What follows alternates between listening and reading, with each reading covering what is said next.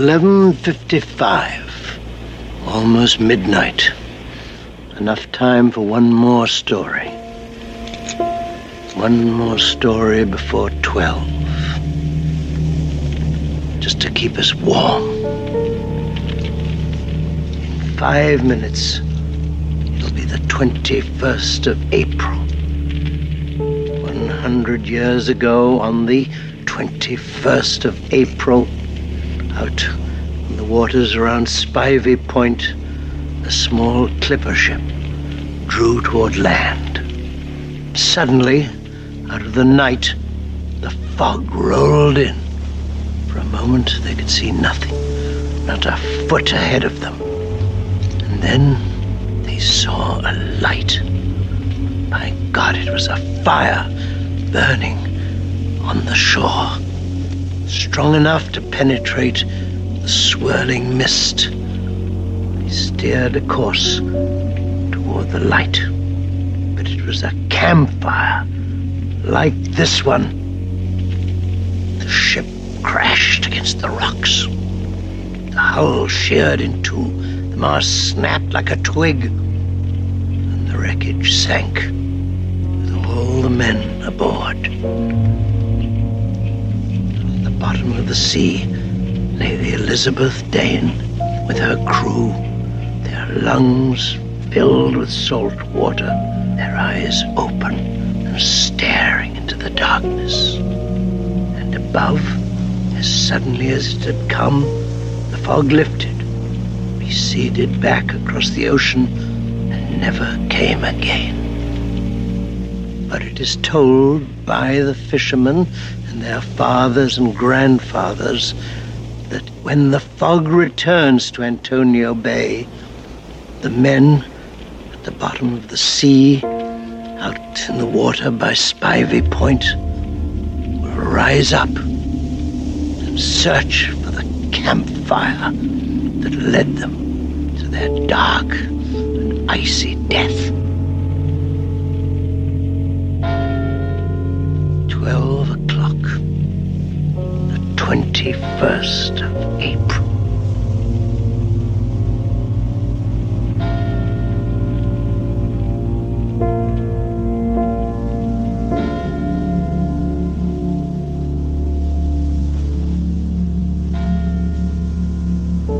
The opening to The Fog, released in 1980, and that's the movie that we're going to be talking about today in sort of a live show. I'm going to just do very minimal editing on this, so you'll have to forgive our ums and ahs and whatnot. And it's a movie directed by John Carpenter and stars well, that was John Houseman that we just heard. And Janet Leigh is in it. And Adrienne Barbeau. And I'm forgetting the person that... Oh, Jamie Lee Curtis. Yep, Jamie Lee Curtis, thank you. Who is Janet Leigh's... Tom Atkins. Tom Atkins, yep. And Janet Leigh is Jamie Lee Curtis's mom. So they got to be in a movie together, which I think is pretty cool. And we mustn't forget the good Reverend Malone, played by Hal Holbrook. Yeah, boy. He was in films and TV for a long, long time. Yeah, and he was not having a good time in this movie, though. Oh no! What a burden. Yeah, he has a line kind of near the end of the movie where he says the whole town is cursed and I'm cursed. He's like, he's not wrong. Yeah. So you're listening to Classic Movie Reviews, and you can find us on the internet at www.classicmoviereviews.net, and on Patreon, just go to patreon.com/classicmoviereviews. And I'm Matt Johnson, coming to you from North Bend. And this is Bob Johnson in Los Angeles, welcoming everybody back to Classic Movie Reviews and John Carpenter's The Fog, which is a fun movie. I hadn't watched it for quite some time. I'm glad we're doing it for Halloween. It has just the right mixture of believability, fiction, and a few good scares. And I'm never going to want to work in that lighthouse. Oh, where really? Adrienne Barbeau ran her. Because I was like, how can I buy a lighthouse and start up a radio station? That sounds really cool. It's like, I could see that on the north coast of Washington, out there where it's kind of windy and cold, and you're running your FM station. yeah, I liked her setup there. All of her records and her 8-tracks. And her radio voice, she would switch over from her normal voice to her radio voice. And I got to thinking about it. She must have worked all the time because there was no other person at the radio station. She was on at midnight or later, and then she was on in the morning. It was really a one-person show. It seemed like it.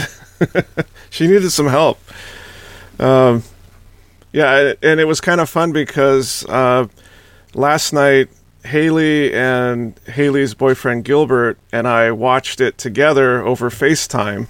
So we had a FaceTime chat going, and then we were like, okay, ready? 3, 2, 1, hit play. And we had it synced up almost perfectly. And we just got to hang out and chat and watch the movie together. So that was fun. Oh, that would be great. I remember when we did that during the pandemic. Yeah, exactly. And we watched Charles Bronson rummaging through the West. Yeah. Yep. But this film that we're looking at we're talking about today takes place at Antonio Bay in Northern California. And the John Houseman character was added after the original cut was made because Mr. Carpenter felt it needed a better introduction and to set the whole story up. So they brought in Mr.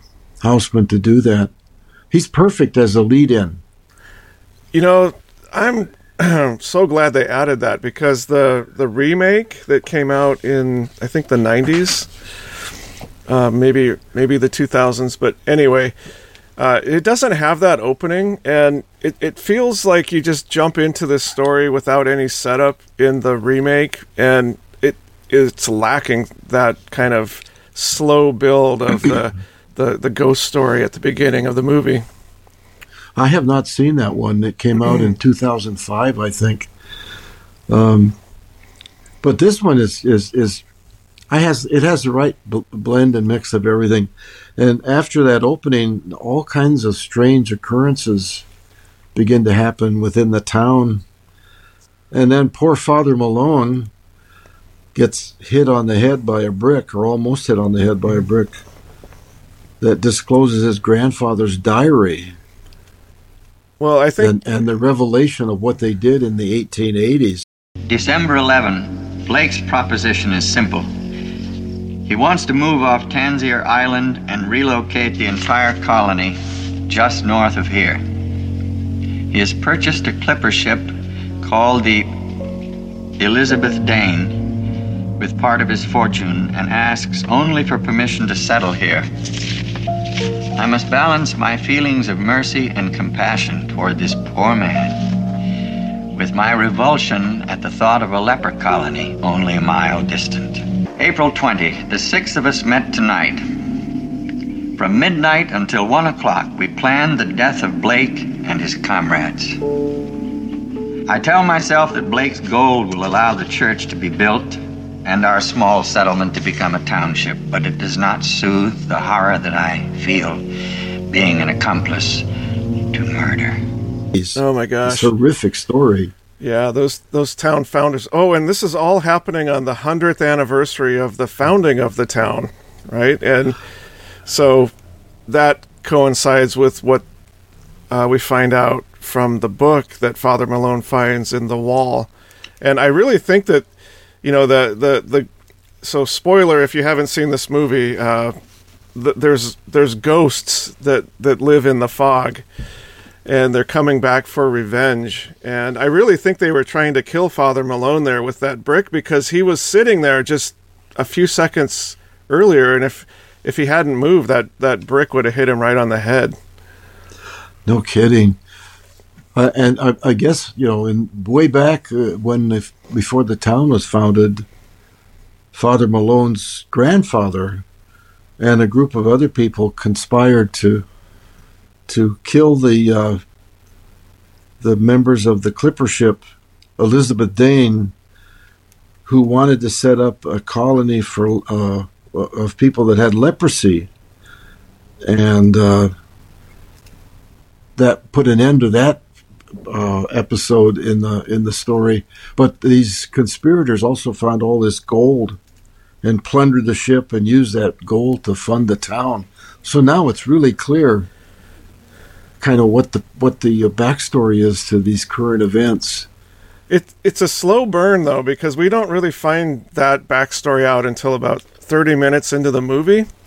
And so there's all these weird things happening, like one of the characters, Tom Atkins, plays Nick Castle, and he's driving, I don't know, along the coast somewhere late at night and picks up Jamie Lee Curtis's character because she's hitchhiking.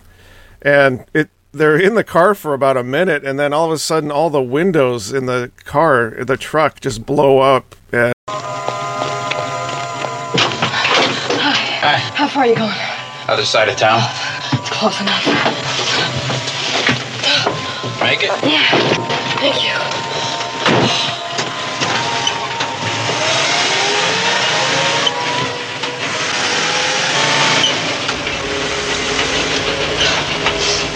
Sip. Thanks.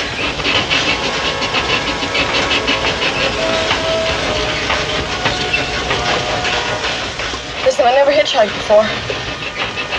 I just really want to be careful. Can I ask you something? Sure. Are you weird?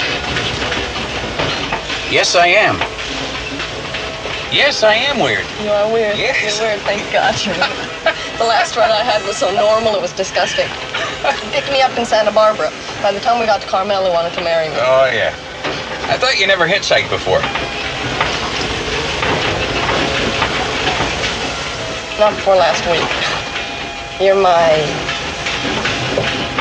13th ride. Oh, great. Weird and unlucky. We'll see.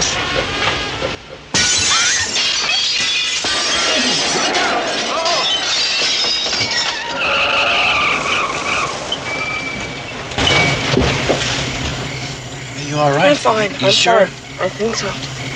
What the hell was...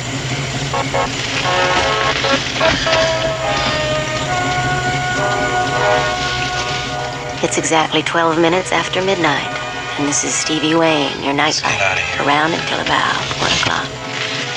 I'm high tonight in the KAB Lighthouse on Spivey Point, and in case you've forgotten, it's April 21st, and a happy birthday for Antonio Bay. Now there's a celebration planned for tonight, so if you're so excited about it you can't sleep, well, stay up with me, and I'll figure out some way to keep you occupied. Or not. it's just the weirdest random event. And that's just one of, like you said, many weird happenings in the town at that point in time. That was a very good scene where they were kind of getting that light that was coming in through from they didn't know where. It reminded me a little bit about Close Encounters of the Third Kind. Yeah. With some of the things that went on to Dreyfuss's character at the railroad crossing. And I love that old Ford because one of the trucks my dad had was that same model. Jeez. It was gray colored, but that was an old vehicle when they made this film. Well, yeah. And speaking of vehicles, how about that station wagon that Janet Leigh's character is driving? Yeah, Janet Leigh. Poor Janet Leigh. I think she went through the movie in a constant state of desperation and anxiety over this 100th celebration. To come to find all this other stuff goes on, and she's not yet aware of that. But even without that, she and her assistant, who banter back and forth a lot, are gradually drawn into the drama as well. A little further down the road, though. Yeah. Well, I like that scene after the scene with Nick Castle and Elizabeth Solly, played by Jamie Lee Curtis. We get this scene of these sailors out on this fishing boat, and they're getting warned by, I think, Adrienne Barbeau is like broadcasting some weather reports and saying, if you're out on the water, look out for this fog. And this one captain is like, what fog? There's no fog out here. Ahoy, mateys. This is KAB Antonio Bay. Stevie Wayne here, beaming a signal across the sea. For the men of the seagrass, 15 miles out tonight, a warm hello, and keep a watch out for that fog bank heading in from the east. Now, in the meantime, relax with me while I play this song from the Coupe de Villes, dedicated just to you. Boy, would I like to meet her. I saw her at a grocery store one day. Yeah? You would like to meet her. She's crazy. There's no fog bank out there. Well, you know about her. She owns that lighthouse. I know that. Her son plays Little League with my kid brother. She's a mother? I thought you were happily married. Not that happy. No fog bank out there.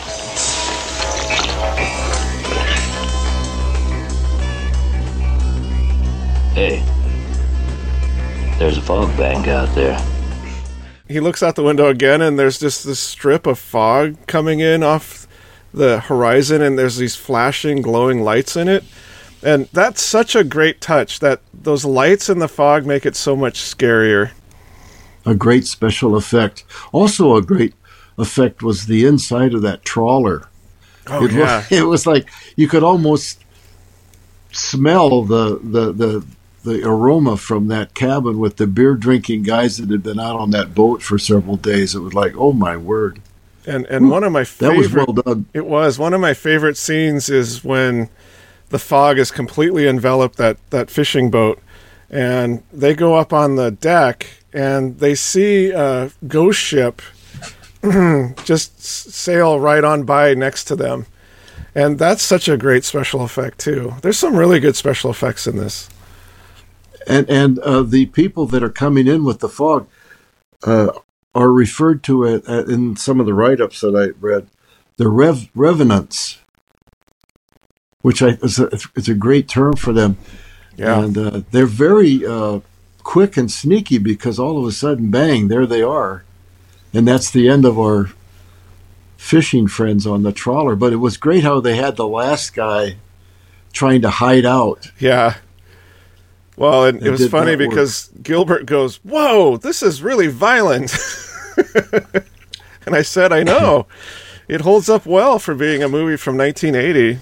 And, it really does. It's just enough gore that it's kind of scary, but not so much gore that it's goofy, Well, I read a little bit about Mr. Carpenter's looking at that first cut, and he concluded that it needed some work, and that's when they added Houseman's opening. But he also had to go back and redo about a third of the scenes to add a little more gore to it, because other films coming out at that time had more of that going on, and he felt like it needed to be added. So it's good. It's also good in that you don't really see the actual event happen, but your mind, at least my mind, is like making it seem really real. Yeah.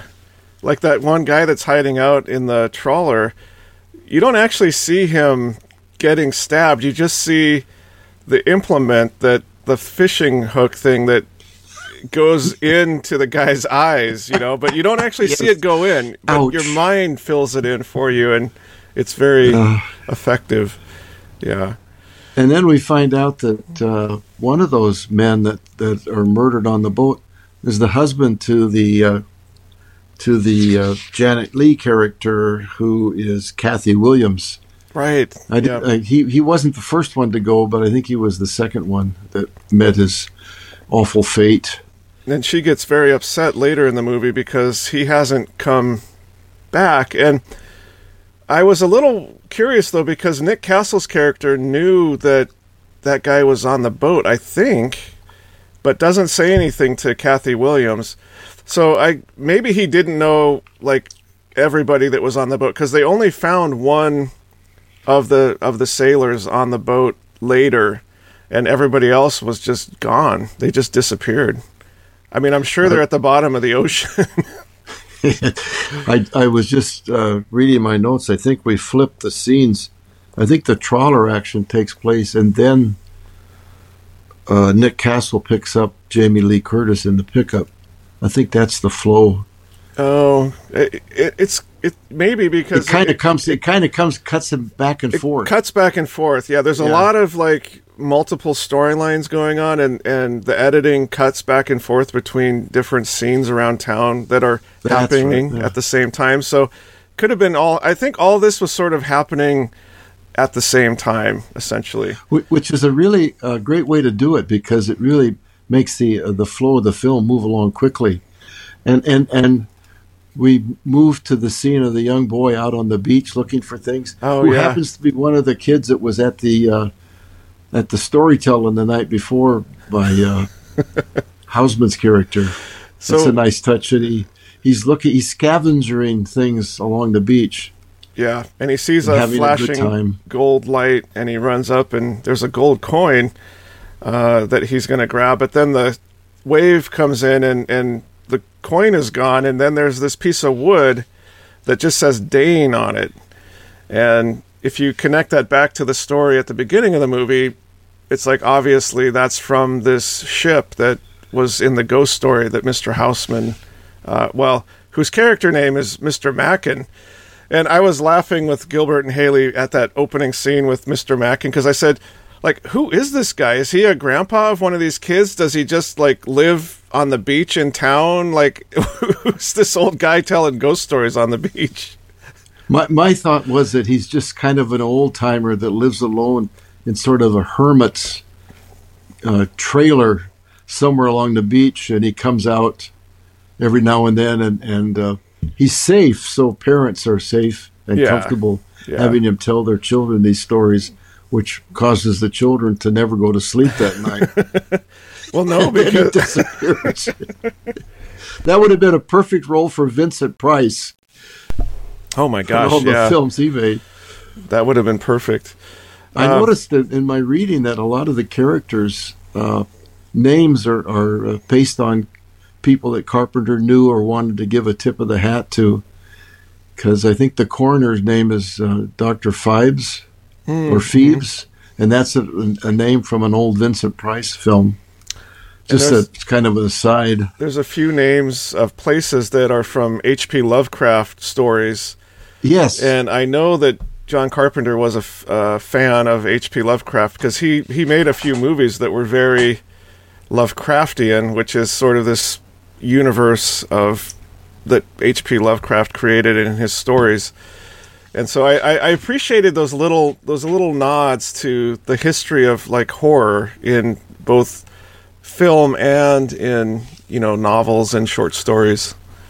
Like, for instance, Ashcroft was one of the names of one of the characters, and that's a name from old horror stories.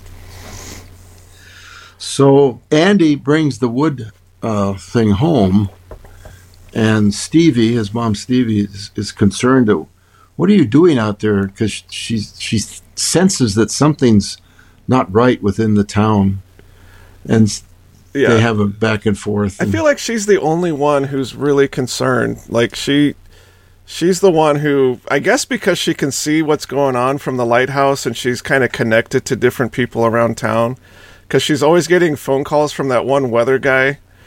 And Dan the weatherman. Dan the weatherman. Right. He was kind of a playboy, I feel like. But yeah, he doesn't meet a good end in the movie either. Well, he didn't listen to her warnings. No. And I mean, he paid the price. I tell you, if she was on the radio here, I would do everything she said. Definitely. Especially if she's telling you that there's this supernatural fog rolling into town. Yeah. So anyway, then Stevie goes back to this remote lighthouse radio station, takes the wood with her, takes that piece of wood with her, and of course sets it down right above the tape recorder. Yeah. And boy, that it was so much fun to see all that old equipment. It really was, yeah. All those 8 It was tracks. not old then, but that tape recorder, man, that's out of the past. And she goes about her day. I want to go back to one thing when the little boy runs in to wake up Stevie. He's leaving and he says, "Mom, can I have a stomach pounder and a Coke?" Hey, Mom! Mom! Mom, come on, get up. Look what I found. Andy, I love you. Sometimes you're a real pain. Sure, Mom, but look it. First it was a gold coin, and then it turned into this neat piece of wood. This is one of those times. Uh-huh, but look at it, Mom. Good morning, Andrew. Did you have a nice time last night? Yeah, old Mr. Macon told us ghost stories. Did you thank Mrs. Kovritz for bringing you home? Yes, ma'am. Mom, can I have a stomach pounder and a Coke? After lunch. Okay. I'm gonna go look for another one. Maybe this time I can get the gold coin.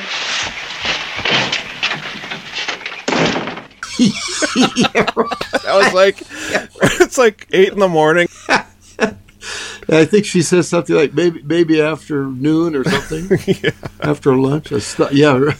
and then there was a really great scene right before the part that you just talked about, where there's this shot of the lighthouse, but you have to go down what looks like 1,000 steps to get to it.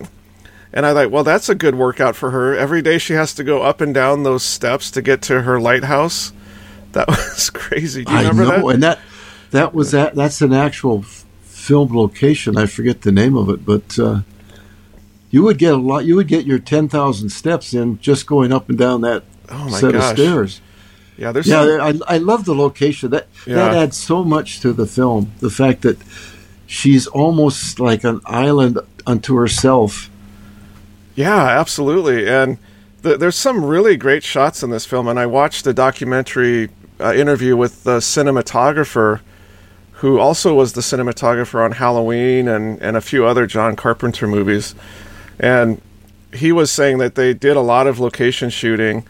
And one of the tricks that they used in the movie is that there's a lot of empty space in the frame. So just totally blacked out. And your mind starts to fill in like, well, is there, what's back there? What's over there? Yeah. It adds to the image that you create in your mind. What reminds me of that when I watch it is The Haunting. Robert Weiss was able to do that in that show. It's almost all based on what you think is going to happen. Oh, totally. This has a lot of that in there. This movie is all about the mood and the ambiance and the atmosphere, because there's not that many jump scares. And like you said, you don't really see these revenants, until maybe the very end. You get a couple shots up close where you can see a little bit more of them. But mostly they're just silhouettes, with these flashing supernatural lights behind them, which is just awesome. I just love that effect. Yes. I'm going to watch this again because I just enjoy it so much. And I know that something is going to happen when Stevie sets that wood down and they pan into the frame on the wood. Yeah. And then she goes about getting things going for the day. And she's been there late the night before. And now it's like not even 6 a.m. and she's getting ready to broadcast again. But the wood, the special effect for that was really neat. It starts to weep water. And then that voice that comes out of the tape recorder, yes. That was freaky. That kind of reminded me of The Exorcist a little bit. It was like this distorted, like haunting voice. That I'm not even sure what it said, but it kind of made the hair on the back of my neck stand up. I saved this because I like that scene so much as well. A mysterious man's voice emerges from the tape player, swearing revenge, and the words, quote, 6 must die, appear on the wood before it bursts into flame. Well, right away, Stevie realizes, wait a minute, something's not right here. I'd be running out of that lighthouse screaming.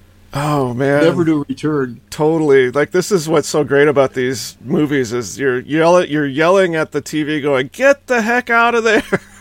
Yeah. And then the wood returns to the original name of Dane, and there's no water or tears, and the tape starts working normally again. Yeah, so then you're wondering, is it in her mind or like what's going on? Yeah. That's a well done scene. And Nick and Elizabeth are out looking for the trawler. Again, the scene's kind of cut back and forth, and they can't find any corpse on the boat. But I don't remember exactly how this happens. If Nick opens a cabinet, an overhead cabinet, like to see what's in there, and the body comes falling out. No, it just the cabinet just opens by itself on its own. Oh, yeah, and even better. And yeah, because he's telling this another ghost story basically that I think is related to this whole event that happened 100 years ago. And Jamie Lee Curtis is like curling up into a ball, like getting more and more scared. And then all of a sudden, one of the bodies of the sailors just like flops out and lands on her. And that was a good jump scare. We skipped over something, though, that I wanted to mention, which was Kathy Williams and her assistant go out to the old church to talk to Father Malone, and they want him to do some kind of benediction or something at the ceremony that night. And man, Father Malone is like losing it. He's so like on the verge of a mental breakdown. You can tell when Kathy Williams is talking to him. And it's funny because the assistant, I think played by Nancy Keys, is like looking at her watch going, come on, let's go, let's get out of here. Do you remember that scene where they're having that discussion? Oh, I do. And there was a jump scare when they can't find the good father, and he kind of appears out of this dark shadow. Yeah. I was like, whoa. What the heck? Haley and Gilbert and I were like, what is he doing back there in the shadow? I mean, he knows there's people. It's just the weirdest thing. That's one of the few jump scares in the film, as you mentioned. Yeah, it's a good one though. Yeah. The poor Malone. He's just out of it from reading that diary. Yeah, so then I think again, a lot of this is happening simultaneously, but then Stevie is really concerned about what's going on because she just had this supernatural event with this piece of wood, and so she calls to where her son is at, and he's being babysat by, I don't know, Mrs. Kobritz, Regina Walden, Kobritz. Yeah. And Stevie tells him, like, you have to stay inside. Do not go out to the beach. Whatever you do not go out to the beach. You got to stay inside. And he's like, oh, Mom, come on. And he just has this look on his face like he's just so sad. Mrs. Kobritz reminded me of Aunt Bee from Mayberry, RFD, the old Andy Griffith show. Oh, yeah. Yeah. But there's this one scene right after that Haley and Gilbert and I laughed at so hard because poor little Andy Wayne is looking out longingly at the beach, and he's got this look on his face like he's just contemplating his whole existence and what is life and like, what am I doing here? Because he's not allowed to leave the house. I'm trapped. Also going on at the same time, or roughly the same time, because all of this happens in a short period of time. Mm-hmm.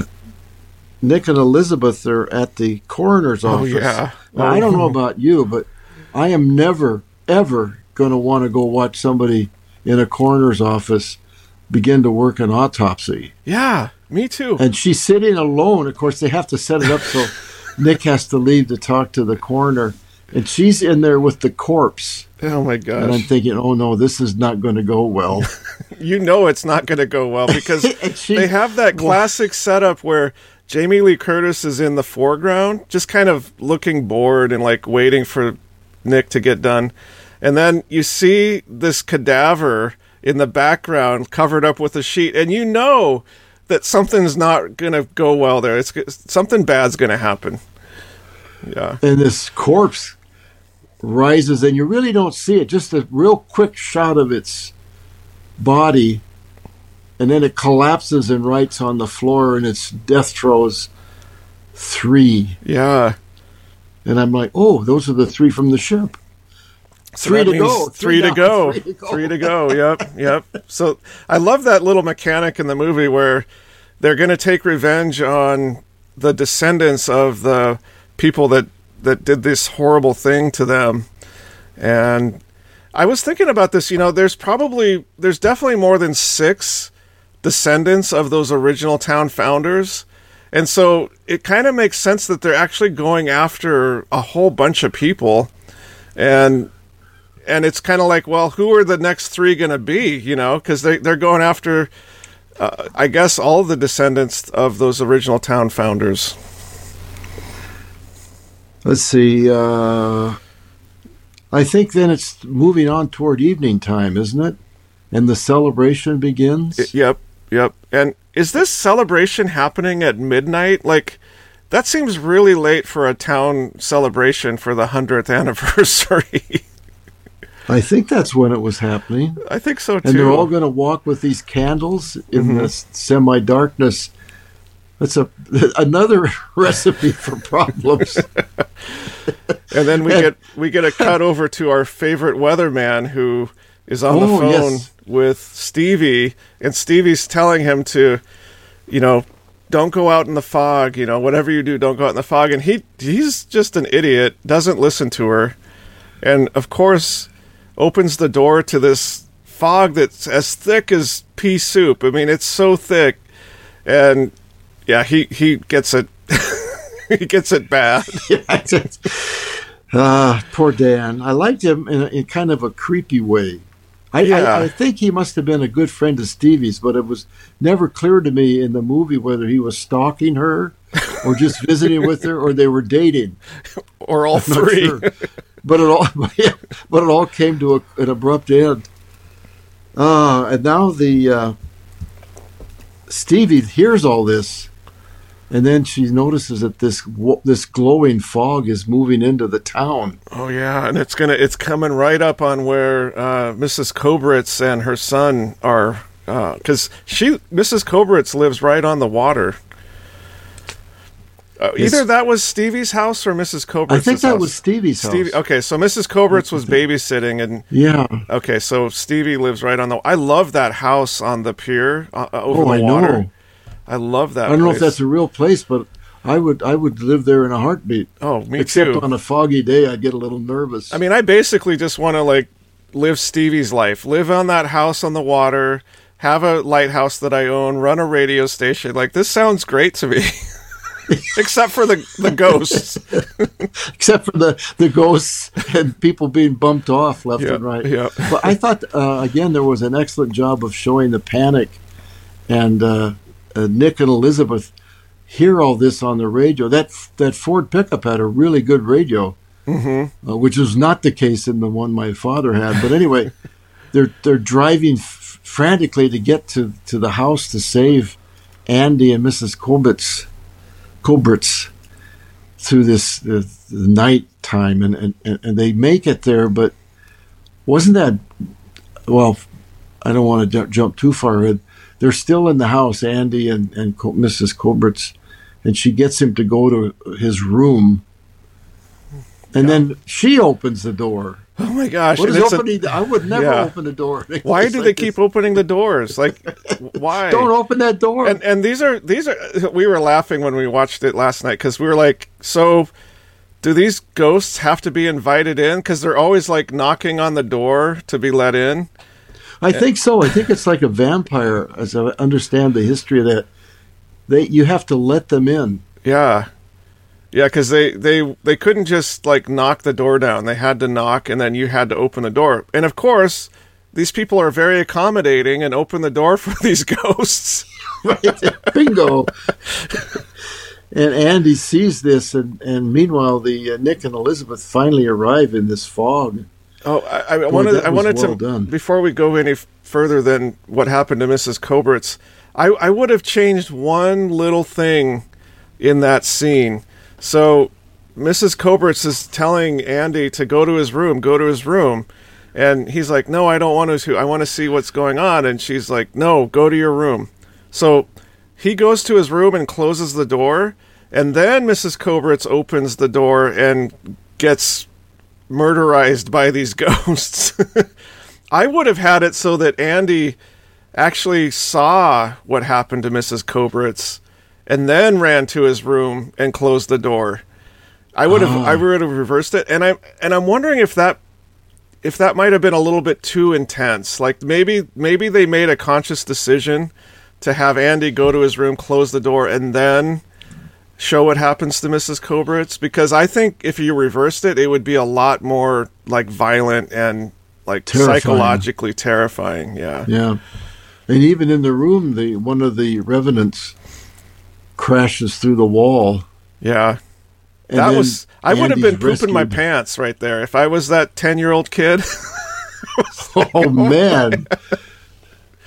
Fortunately, Nick made it there in time to break the window and grab him. And then, of course, invariably, they get to the pickup truck, and Jamie Lee Curtis is driving, and it's stuck. Oh, my gosh. She kept They gunning can't it. get I it was to like, go, and I'm stop like, gunning it. You don't- just be gentle with it. Exactly. I was like, don't put your foot on the gas so much. Yeah. And the revenants are getting closer and closer. That Well wasn't done. really a jump scare, but that was scary because those revenants were just surrounding the truck from the front, and every time they would cut to Jamie Lee Curtis, they would cut to the wheel like spinning in the mud, and then they would cut to the ghost, and the ghost would be a little bit closer each time. Yeah. Right at the very last possible second, Yep, they get out of there. perfect Wow. timing. She really could drive backwards well, though. She was going about 60 in reverse. Yeah, no kidding. Oh, In a and then- fog. Yeah, and then Stevie is kind of like calling out where the fog is in town, like and telling people where to go so that they can get away from the fog. It's moving down 10th Street. Get inside and lock your doors. Close your windows. There's something in the fog.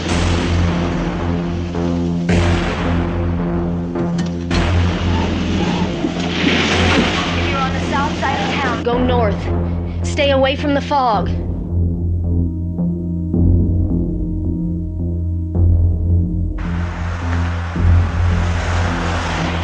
Richardsville Pike, up to Beacon Hill is the only clear road. Up to the church. If you can get out of town, get to the old church. At some point it says the only safe place is the old church up on the hill. If you can get to the old church, get up to the old church on the hill. And while this is happening, Kathy Williams and her assistant are driving around town in their huge family truckster. Yeah, that's a thing from the past. Those Yeah. babies they were great on the highway, like on a freeway trip. Oh 'Cause yeah, they were really quiet, but they weren't good for cornering no, and but that kind of thing. but Kathy was cornering that thing pretty hard as she was I trying to get know. away from the fog. She was making it to the church. Yeah, so then they all converge at the church. Like we've got not Stevie, but we've got Elizabeth, Jamie Lee Curtis. We've got Kathy Williams. We've got Nick Castle's up there. Father Malone. Who else? There's Well, let's see. Sandy, the assistant. Yeah, I mentioned her. Sandy, the I think assistant. that's pretty much it. yeah. And the little boy too. The little boy is with them. Andy. And they are inside this room where they locate this gold cross. Oh my gosh! This pure gold cross. And Malone realizes that this was the cross that was made from the gold So that his grandfather stole. So not only did they kill all the people on that ship because they didn't want to have the leper colony like down the coast from them, but they stole all the gold, which was supposed to go to, I guess, founding the town and these 6 different people that planned this. But then Father Malone's grandfather stole all that gold and hid it and turned it into a giant solid gold cross. I know. And then hid it in the church. Like, that's messed up. Well, and I thought it was kind of also messed up that grandfather was writing in his diary how he had regrets over this part of it. Or, I'm sorry that we murdered all these people. And yeah. It's really unfortunate that I'm really regretful that we stole all them. I mean, just it's like too late, around dude. The bend. Yeah. Well, and talking about going around the bend, Father Malone is like totally lost it at this point, and he grabs that gold cross and is hugging it for dear life, and then goes out of the little room where they're trying to hold up, but they're being attacked through the windows by these revenants. But then Father Malone goes out into the main part of the church, and what do you know? There's like 6 or 7 of these revenants out there, and all this fog. And he has this little monologue about how he's the grandson of, the guy that planned this, and that they need to come take him away. And he clutches that cross to his chest, and boy, that effect was good. He was lit up like a neon light. It reminded me of the end of Indiana Jones when they open up the oh yeah. Yeah. They look in that crypt. Yeah. Well, I also wondered, it wasn't clear to me right now, how did all the revenants get inside the church? Because they must have, in all this excitement, the people must have left the door open. I think they did. I'd have to go back and watch, but I think they did leave the door open. And those effects of the survivors from the ship were really good. They had little glowing eyes. Oh, yeah. That one, the lead one, had those red glowing eyes. Yeah. And it was cool because there was a scene where the Revenant's coming on from the left, and Father Malone is on the right holding the gold cross, and the gold cross is reflecting the red light. So that was, all this is practical effects. So they actually had those red lights so that they could get that, bounce reflection of the red lights on the cross. And I thought that looked really cool.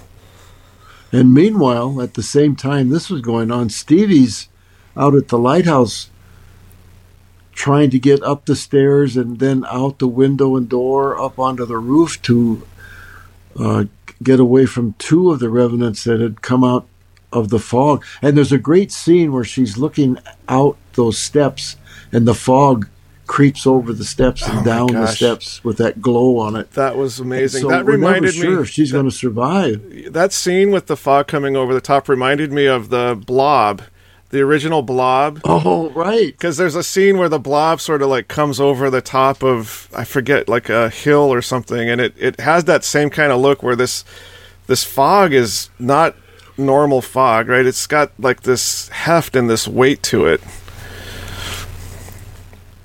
So I think Stevie Wayne must be a descendant of one of the original founders, and so they were going after her too. And there was also that little bit of the story with John Houseman where the ghosts were so angry about the fact that they got tricked by the campfire that was supposed to lead them to safety, but then actually made it so their ship crashed. And maybe they saw the lighthouse as sort of like that same kind of a thing, like they wanted to put the light out, maybe. Oh, yeah. Well, good.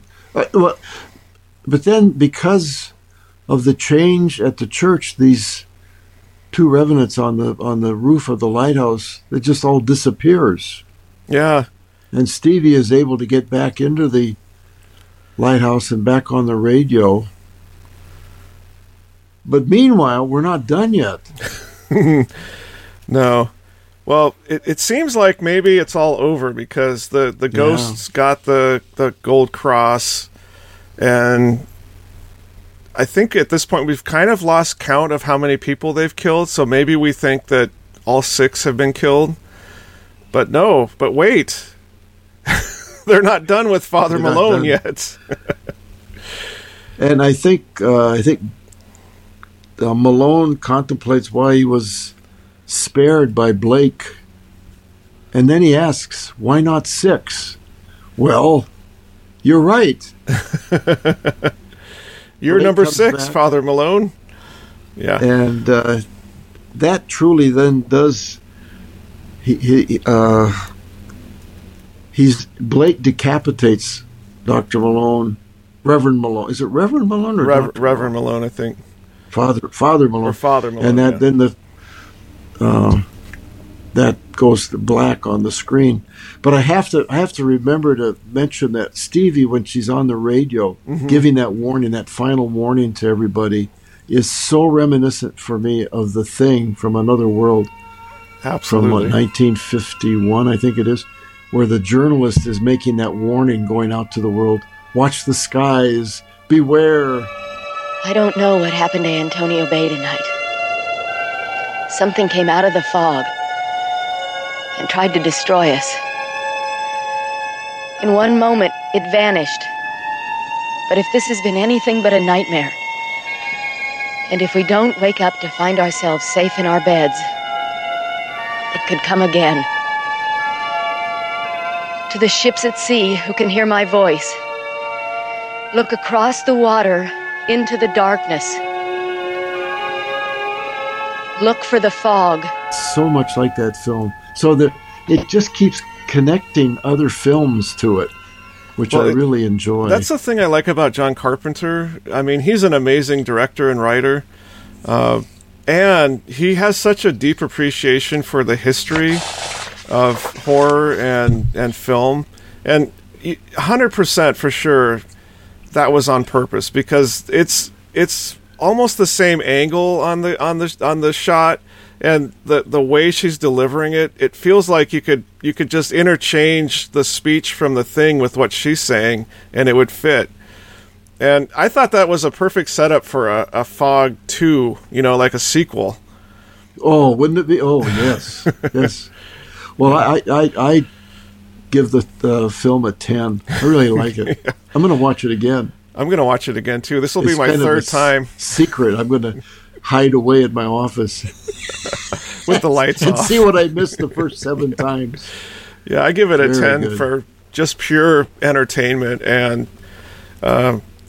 it's really well made. I mean, it's I would say it's a low budget movie, but it doesn't look like a low budget movie. They really did the best and made the most of what they had in terms of locations and special effects. And I bought the 4K Ultra HD version, and there's a documentary on there about how they did the fog special effects, and it's really funny to see just them in there with these smoke machines, and trying to get just the right perfect amount of smoke in the air so that they can get the shot that they want. It's just good old-fashioned practical movie making. Yeah, that was before the era of all the special effects to computers. And I can't fail to mention another favorite of mine that we went to in 1988, They Live. Oh, yeah. Remember where Rowdy Piper? Yeah. And you wear these glasses and you can see all these aliens. Man, we should review that movie too. I know it's a little bit later, but I'd be up for doing a John Carpenter festival. Oh, me too. Between this one and Halloween and Escape from New York. The Thing, They Live. There you go. That was our review of The Fog for Halloween. And coming to you from North Bend, this is Matt. And here in Los Angeles is Bob, wishing everybody happy movie watching.